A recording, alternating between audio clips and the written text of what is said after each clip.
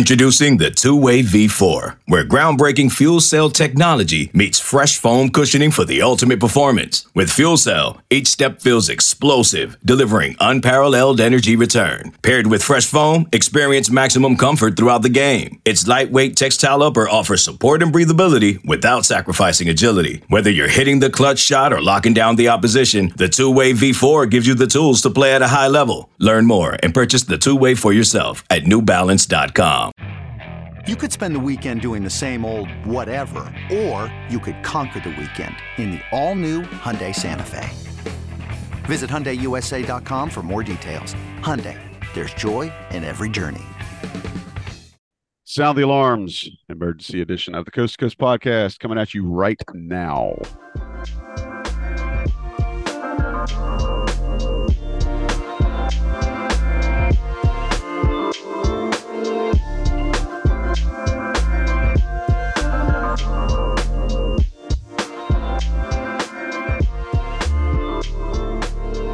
All right, we're brought to you by Johnny T-Shirt. I'm Joey Powell. He's Sherelle McMillan. He's Sean Moran. If we're here on an emergency basis, you know it's a big deal, and absolutely one of the biggest deals that at least has happened since I've been doing this. North Carolina has secured a commitment from Ian Jackson, the number 2 overall player in the 2024 class, a 6'4", 170-pound wing. He attends Cardinal Hayes in the Bronx, New York. Just visited recently. I think his visit was on the 6th of January as we're recording this. I will say, at least from my non-sourced up perspective on Inside Carolina, that I didn't see this one coming. Sherelle McMillan, how did we get here? Yeah, nobody did. I'm going to start with a question. And if you read this, it's in the story too. But who do you think was the leading scorer on the team, the UNC team that had the biggest comeback in school history? This is a softball. The comeback was against what, Florida State in '93? No, but don't overthink it. Who do you think has had the most points in the biggest comeback? Okay, this is bad radio. It's Hubert Davis. Oh wow! Hubert Davis. Okay. He had 30 points in a comeback in 1992 against Wake Forest, and that's kind of what this is. 31 years ago, he did it, and he did it again with an recruitment because there's no one outside of the Smith Center who thought that North Carolina was a serious viable option for Jackson as recent as 3 weeks ago. You said it on this show.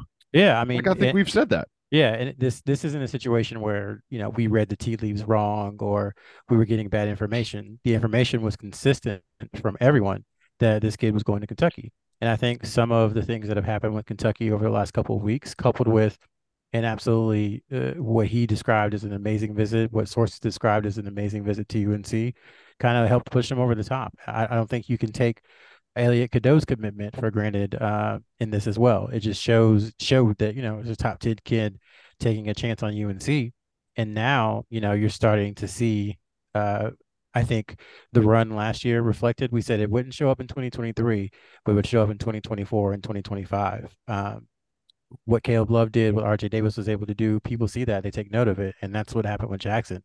So, I mean, you cannot ever overstate how much of an amazing recruiting win this is for Hubert Davis, because now in the last 3 weeks, think about this.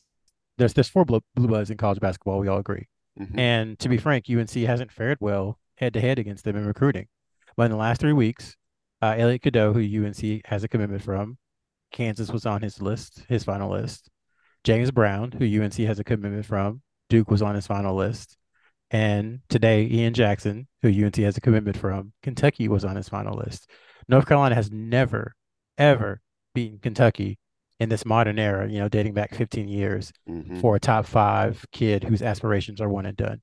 So we talked about Elliot Cadeau being a kind of a new era, and I think this is a continuation of that. Well, I don't want to gas you up too much, man, but I will say your line has always been, if North Carolina can get them on campus, we'll see what happens. And I want to back that with a tweet from UNC's current leading scorer and candidate for Player of the Year, Armando Bacot, who says, if you're on a visit and you don't want to come to UNC, don't visit because you end up coming here, or something to that effect. I'm paraphrasing, but he tweeted that recently. Sean, I want to ask you, you've done a pretty good write-up on the dossier about Captain Jack's game. What kind of player is he? Well, it might have been a few podcasts ago. We were talking about what does UNC need, uh, and no matter what recruiting class it is, it was a true score that we were talking about, and Ian Jackson is that true score. I think nowadays any two guard is going to be able to handle the ball really well and be able to play that combo guard, but when he's on the court, he's putting the ball in the basket, whether that's high school, AAU, USA basketball. That's what he excels at. And sure, he's a versatile player, but in terms of being a wired scorer, that's who he is, and I think that's what we're going to see in Chapel Hill. He can score from a variety of ways. Very athletic player, good with the ball in his hand, so he can create one on one. He can catch and shoot. I think that's probably, as he continues over the season, still probably the main improvement point is just continuing to increase that 3-point percentage. But we did already get to see a significant increase from the summer after his freshman year to the summer after his sophomore year, this past summer, just in terms of what he was able to do. But he's a true scorer, and probably not since Kobe White has UNC had somebody coming in that can score to that ability. I appreciate you making that comp. I love a good player comparison. Sean, what holes in his game does he have besides the ones you listed about the perimeter percentage? I mean, when I saw him on TV against Imhotep, he was pretty quick in getting his shot off. You've obviously got a better eye than I do. What are some things that he can work on to improve his game in the next 16 months? Yeah, I mean, I think shooting wise, efficiency will probably be the number one thing. Right now, have recorded around 150 threes, and he's at 33%, which is still pretty good given a large sample that is from his freshman year, sophomore year. So still pretty young. Definitely doesn't track everything. So there's a lot of high school stuff that's not accounted for. But also in terms of probably a little prone to turnovers. Not that he's careless with the ball, but just that he can sometimes try to do a little too much. So I think that's going to be really the main thing is how do you fit a scorer like this that can handle the ball like he can in a team setting. But I think we got glimpses of that in both. He played for both the FIBA U16 team as well as the FIBA U17 gold medal team this past summer. And obviously, when you're playing with talent like that, you have to fit in. Kind of another comparison, which is going to be rare since you're getting two players when I'm rarely give out any, but another guy is Malik Newman, who comes to mind, not in terms of exactly how they play. I think he's probably a little better with the ball in his hands, but just in terms of these kind of 6'3" scoring guards that can light it up from wherever. And I've seen his height range from anywhere from 6'3" to 6'7" on the USA basketball site. But having interviewed him in the last live period, I would put it at 6'3", 6'4" max. But those are two of the things. And then defensively, I think he's a guy that can guard probably one through three. I don't think you're going to put him and say, hey, lock the top offensive player down. But I think he should be a guy that is a strong defender and given his size and strength can guard and switch on a few different positions. Joey, let me jump in too. Sure, man. I would say that's one of the things at USA. He was on the 17 and under team this past year. And at the tryouts and at the mini camps, that's something that everyone came back to, was that his defense was really coming around. And that's what stood out most initially. And that from there, you started to see some of the other things that he does well. So definitely a shout out to his defense, because I think, as Sean said, in college, he'll be able to guard, I would say 1 through 3. And, he's got a penchant for steals, probably guesses sometimes a little too much or takes a leap, but he shouldn't, trying to get a steal. I've seen that in a few of the games I've watched of his, but generally a pretty solid defender. And really, to be honest, a ton of what you learn defensively It doesn't happen until college. So we can talk about defense, but you don't really know outside of a few rare examples like Seth Trimble, who's going to be a great defender in college when they're in high school. Well, and that's some pretty good comparisons you guys have given out too about, who are the guys that can be that defender and how Jackson has gotten to be more improved on his defensive game. Trill, highest ranking commit for UNC since who? Harrison Barnes. Mm-hmm. He's the highest. I would rather say like the internet era, which is roughly 2003, because there were so many different sites and evaluation people, doing rankings in 2000, 2001. Raymond Felton, by some people's accounts, was ranked number 2 in this class. But those are the three top 2 recruits for UNC dating back, 23 years to 2000. Raymond Felton was number 2 by some. Harrison Barnes was number 1, and then Ian Jackson now is number 2. There were a couple others. Cole Anthony was number 3 in his class. I think Nasir Little was number 4. So a rare type of commit for UNC. Again, can't overstate it. Just how big and surprising this is. It's as much the how as the what. I know that's obviously what I usually say. But just the fact that if this was, again, if this was a basketball game, Carolina was down big with not much time left in the game and came back and got the win. So it is a new day. It really is. With how North Carolina's recruited. I mean, no one else in college basketball, I think, has more than 1 commitment in the junior class. And now UNC has 4, including 2 in the top 10, 3 in the top 30, and 4 in the top 55, I think it is. So, they're kind of not quite done, but close to being done in that class, depending upon what Jackson and Cadeau, who both have options to reclass, do. They're ahead of the game. What does this say for Hubert Davis and the staff that they've got this much kind of in the boat, pardon the pun? We know IC subscribers love a good fishing reference. He's got this kind of class already in the boat this far ahead of time. Does this give them potential windows into other recruits that may not have answered the phone before? I think so. I think you'll start to see it with the 2025 class as well. Like I said, I think the run was too late to affect 2023. Those guys had kind of pretty much made their decisions and were moving forward. But I think what happened from February last year through April, I think that's definitely impacting 2024 and already is impacting 2025. I think it's going to impact when they go to the transfer portal. They can say, look, here's a documented history of guys we brought in from the portal. They typically start or they typically play a good amount of minutes. Now, there are a couple of examples where it didn't quite work out, but it at least happened. So they have that. And then, like I said, in 2025, that it catches your eye when you see one school doing so well so early with guys that you play with at USA, on EYBL, on 3SSB, on Under Armour circuit.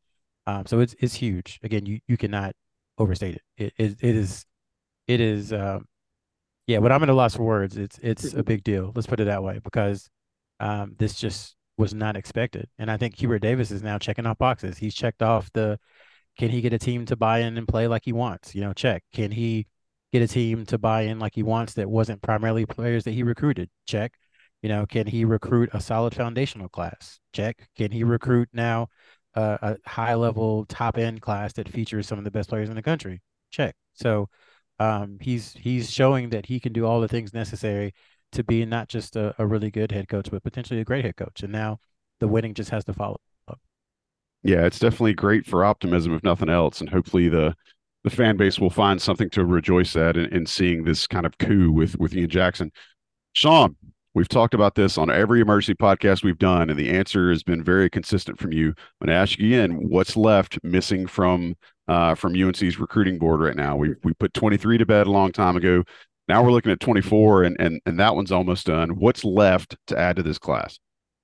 I mean, I guess there's still questions on where do some of those players go. We've talked about Cadeau. I think he'll stay in the 24 class, but when you look at his age, being close to 20, if it is 2024 when he does step on, and then Jackson was something that we brought up when we interviewed him back in July, and it wasn't the age; it was more he's dominated the U17 AAU level, and he's played on the U17 USA level. So what was really left for him next summer? So it'll be interesting just to monitor those those situations. But I still think Jaron Stevenson is really the main question mark, because he does bring that say four stretch four ability, which could complement James Brown and Drake Powell and the other guys. And it was Hubert's very first scholarship offer in that class. So last time we set a true score as well as potential Jaron Stevenson, and now we're still at that Jaron Stevenson, or maybe somebody that can fit into that role. And once again, it's a long spring and summer, and other players can come out of nowhere or develop that aren't on the radar, and who knows where the roster's looking. So I think there could always be 1 to 2 different additions, but I'll go with the stretch four. And once again, the true scorers, you can never have enough of those. Sherrell, does this class filling up kind of in an accelerated timeline, does that change anything with Jaron Stevenson? I don't think so. I think maybe it potentially emboldens them to stay the course, because now UNC's cards are kind of on the deck, so to speak. They know what UNC has, they know what UNC doesn't have, and they can proceed, how they wish. He's been pretty consistent. His family's been pretty consistent that they're going to wait until after this AAU season ends to potentially make a decision. I do think you'll see an official visit set up with him for UNC sometime during basketball season. That was their goal for the family, was to wait until basketball season. So I think you'll see that. And, again, it's the common refrain now, once if UNC can get you on campus, who knows, what might happen. And I think also the class is going to be impacted because, as we said, when guys say they're not going to reclass early, I always take that with a grain of salt, just because things can change. GG Jackson at this point last year said that he wasn't going to reclass, and we know that he ended up doing that. So things can change quickly, and there's a chance you could see Jackson in 2023 or Cadeau in 2023. Who knows? But I think that's the flexibility UNC kind of has, that either of these guys can be in either class. And one thing that Hubert Davis has talked to Ian Jackson about is kind of filling that Caleb Love role as just like a pure scorer in the lineup. And depending on what Caleb does, that role could be open, beginning in 2023. So those are just things to think about. Don't know what those decisions will be, but I do know they're in play. So again, not to go back to everything we've said, but a really highly rated recruit, unexpected, and UNC beating Kentucky for a top 5 one and done. It's just something that doesn't happen. So I think we all have to kind of reset how we think about things and how they recruit. I'll be honest, when they started recruiting, it was kind of like, why? Because he's the type of player who typically just does not sniff UNC. But I think we're still looking at things maybe through a Roy Williams lens, and we have to stop doing that. So the other thing was that the New York area continues to be fertile ground for UNC. Shut it down. I think we put in the story that between Danny Green and Cole Anthony, the only 2 players from that region were Desmond Hubert and Dexter Strickland. And now, since Cole Anthony, they've had RJ Davis, they signed Wilcher, they've got a commitment from Cadeau, and now they have a commitment from Jackson. And so you have to expect they'll continue to mine that area for talent. Yeah, I made the joke a couple of weeks ago about Hubert Davis just kind of getting an apartment right down next to the Rucker and hanging out just to make sure he's picking up anybody that's dribbling a basketball in that area. We're not too far off now, because it's starting to get a little ridiculous with what the staff is pulling off, and it's a heck of a position for this group to be in. Knowing, like you said earlier, Sherrell, that this far ahead, and to your point, Sean, that the class is really well rounded from a skill perspective and what these guys bring to the table. All right, before we get out of here, anything else you guys want to add? I mean, by the way, I would be remiss if I didn't say something about the fact that clearly it's Johnny T-Shirt that is winning these guys over when they're taking these visits. So shout out to Johnny T-Shirt for being a sponsor of the show. Boys, anything else you want to add before we get out of here? I'll just add that this is easily the most shocked I've been with the recruitment in terms of where it started and how it ended, which just goes everything Sherrell was saying. And in terms of only got to interview him once in person after the Adidas event in California, but you forget how young the players are. But he was didn't have the rote answers that a lot of the top players do and being interviewed. And, despite being very flashy on the court, you could see his charisma in the interview, but still, kind of a quiet, nice kid. So I feel like UNC is getting a good player on and off the court with this one. Can never have too many of those in your locker room at any point in time. Cheryl, anything you want to add before we close up? Yeah, two pennies. One, people aren't going to like it, but I think it's an important point to make. Carolina and Duke both went through coaching changes, going to assistant coaches who had never been head coaches. And while I would say Hubert Davis has proven some and Shire's in his first year, the recruiting at those two schools isn't going to stop. UNC hasn't recruited as well as Duke lately, but they weren't, to your point on the coast to coast sisters of the poor, technical tech or anything like that when it comes to recruiting. But now you have Duke with a couple of number 1, number 2 classes. Now you're going to have Carolina with either the number 1 or 2 class more than likely in 2024, and that's just going to build. So I think it says a lot about those programs that, at least on the recruiting front, they're able to withstand the retirement of absolute legends and still kind of persevere and continue being, those blue blood schools. So that's one. And then two, Jackson brings a lot of energy. And I think at times that's something that UNC, the players, the coaches have talked about, like they lacked energy today. They don't know why. They can't find the answer. I think with all of the players that Hubert Davis has recruited thus far, I don't know if that will be an issue moving forward.